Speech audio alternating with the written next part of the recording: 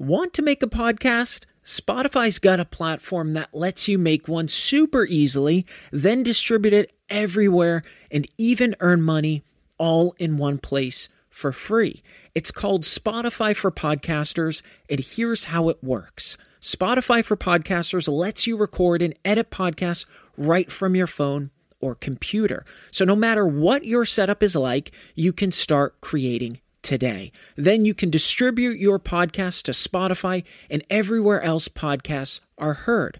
Video podcasts are also available on Spotify. With Spotify for Podcasters, you can earn money in a variety of ways, including ads and podcast subscriptions. And best of all, it's totally free with no catch. Ever since I discovered Spotify for Podcasters, I feel like it's allowed me to be more creative because I've been able to simplify the admin aspect of my podcast and focus on developing more valuable and creative content.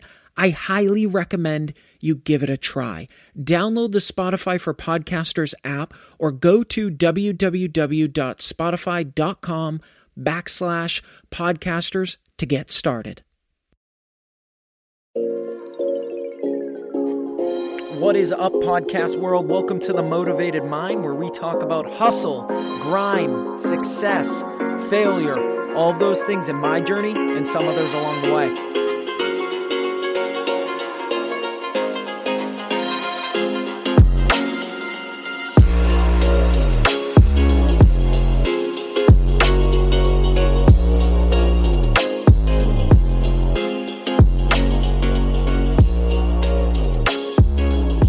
What's up, everybody? Welcome to episode 43. Thanks so much for listening each week. It means so much to me. I hope that I've been able to bring you all value through these podcasts.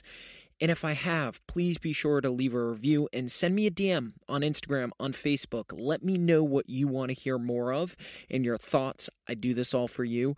And as always, please be sure to share this with your friends, family, coworkers, employees. I can't begin to tell you how much this stuff means to me. Thank you so much, sincerely. Gotten a few requests for this one, and I think it's a very valid request that I've received on this one, and it's relationships. And it's relationships when it comes into your success, your career, your goals, your drive, all of those things. Because let's be honest, it's extremely important to have a partner who supports you in all of your endeavors, right? Whether it be your goals, whether it be problems at work, whether it be problems with your business, success with your business, success in your career. And this also goes for your friends and family too. They are exactly on the same wavelengths. And many studies have shown that individuals with a supportive spouse are more likely to strive for success. And having a support system is crucial when it comes to your mental state, but additionally, we can't be strong all the time. Let's be honest, as much of a hard exterior people like to put on and that you've got it all the time and it's only up to you and you're the only one that can kind of push through everything, it's a crock of crap. There are moments when we have darkness. There are moments when we have self-doubt.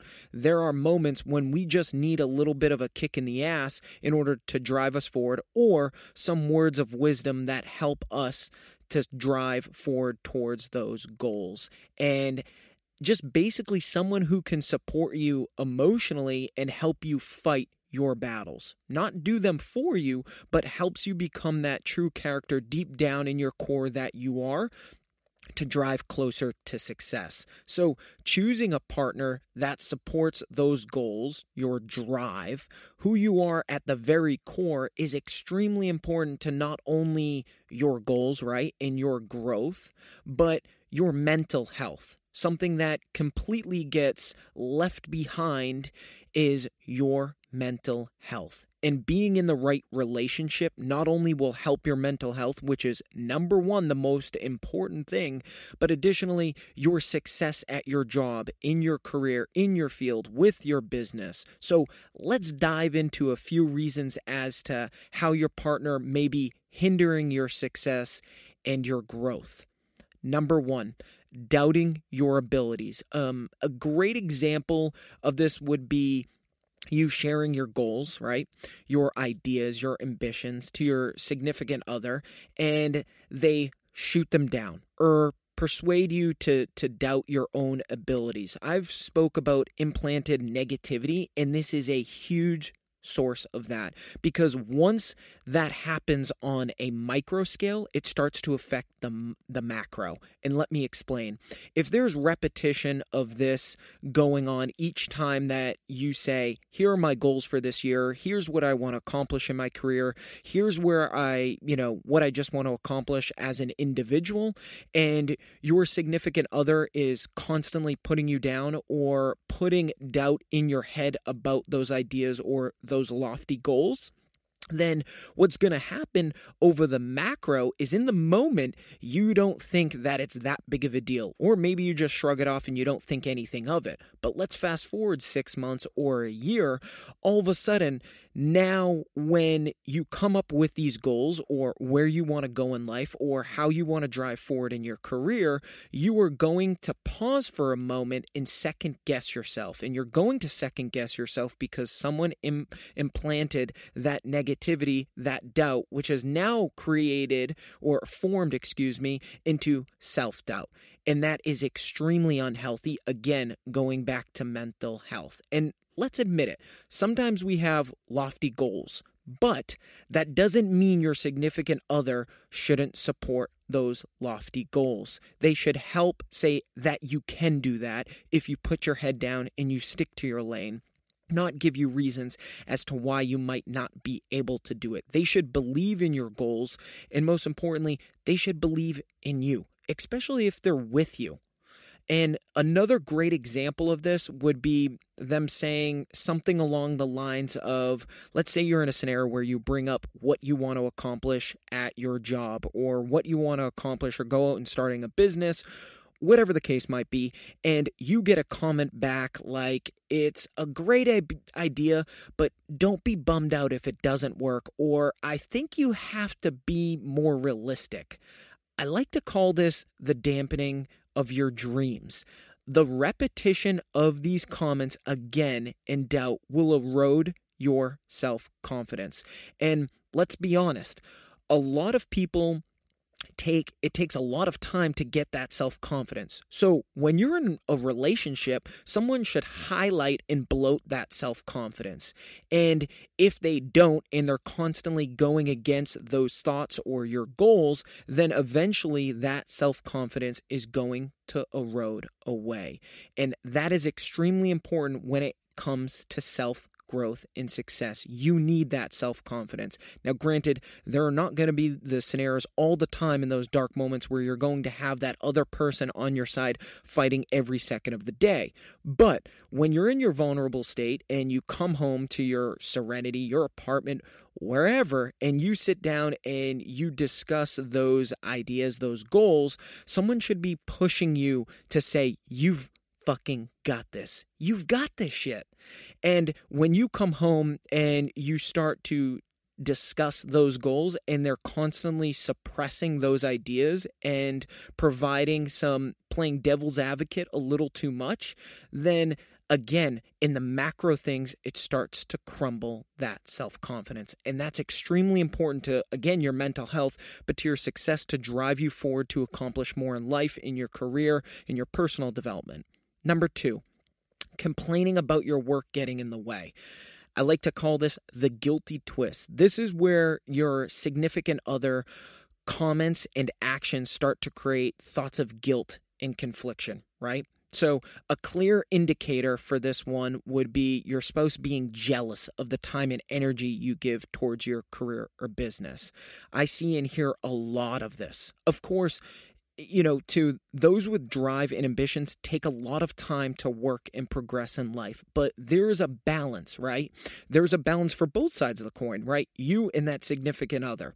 But in the same breath, if you are having difficulties or working your face off to really drive forward and really strive for greatness and just self-development, then the last thing you need on your side of the table is someone to complain or start an argument with you that you're working too hard or it's interrupting the relationship. Now, let me pause there for a second. If you're constantly working and you've said that you're going to devote X amount of time to that significant other, then yes, there is a fair point to be had. And that's why I said earlier, a clear balance between work in your personal life, right? And if you're stepping into a relationship and you've made that clear from the start that you are a head down worker and you put in a lot of time, then the other person stepping into that significant other should understand the parameters of that relationship going forward. And if it hasn't been defined, then I suggest that you define it and discuss that instead of burying it. I see this happen all the time, and this is stepping a little bit away from the business end of and how it affects your relationship and vice versa. But people burying stuff. You cannot bury shit. Bottom line, you cannot bury shit. It doesn't work in business and it doesn't work in a relationship. Communication are the two biggest things that lead to success in a business and in a relationship. If you're going around cleaning your house and you're just shoving shit under the couch and under the rug, eventually that rug is going to have such a great mound that there is no chance that when walking over that rug, you are not going to trip. So discuss where that time lays and how much you're willing to devote to each end of that. And again, someone should be, or your significant other rather, should be supportive of that time spent on your career, not jealous or not threatened by the time in which you're spending on your career. Number 3, passive-aggressive behavior, the creation of resentment and emotional punishment, as I like to call it. This usually comes with a movement or accomplishments in your career, and those accomplishments can create resentment or emotional punishment from your significant other through things such as a silent treatment, right? This again, it drives you to second guess your work, your goals, and your potential, and you're potentially feeling guilty about pursuing your goals because again, you're second guessing every single move you do because anytime there was linkage between success, between moving up a peg in your career or going out and starting another business, there's an argument or a disagreement that unfolds. And so you make that linkage subconsciously. And what you start to do is say, geez, anytime that I drive harder at work or anytime I go out and create a new business or a new venture or do whatever when it comes to growing myself or my business or my career, excelling those things, there's tension that arises in my relationship. So subconsciously what happens is anytime those opportunities get put back on your plate or another opportunity comes up for you to, climb the ladder at your job, you second guess yourself. You second guess the leap to take those opportunities and really highlight those opportunities because again, subconsciously, there's going to be tension in the home place. And if you notice a link between your accomplishments and arguments ensuing those accomplishments, it's a great indicator of that passive aggressiveness, that behavior.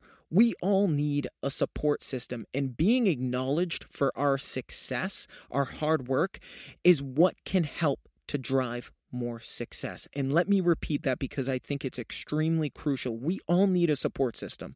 Again, we cannot be strong all the time. We have moments where we feel dark. We have moments where we feel weak. We have moments where we just can't perform at 110%. And now let me position all of this goes for the other end of the table, right? If you are the culprit in the relationship and you're the one that's feeling threatened by your significant other's success, then you need to change that shit and you need to change that yesterday. A classic saying, put yourself into someone else's shoes. If you were trying or you were working your face off to climb the corporate ladder or working your face off on your quilt business, if you were just working your face off all the time and you came home and you were met with tension, disagreement because of that hard work, think of how you would feel. I've spoke about this a lot, especially when it comes to business, but we get so busy in life that we do not take a step in someone else's shoes. We do not walk a mile. We don't even take a goddamn inch to understand how somebody else is feeling. And that pisses me off unbelievably. It pisses me off unbelievably because it's extremely hypocritical.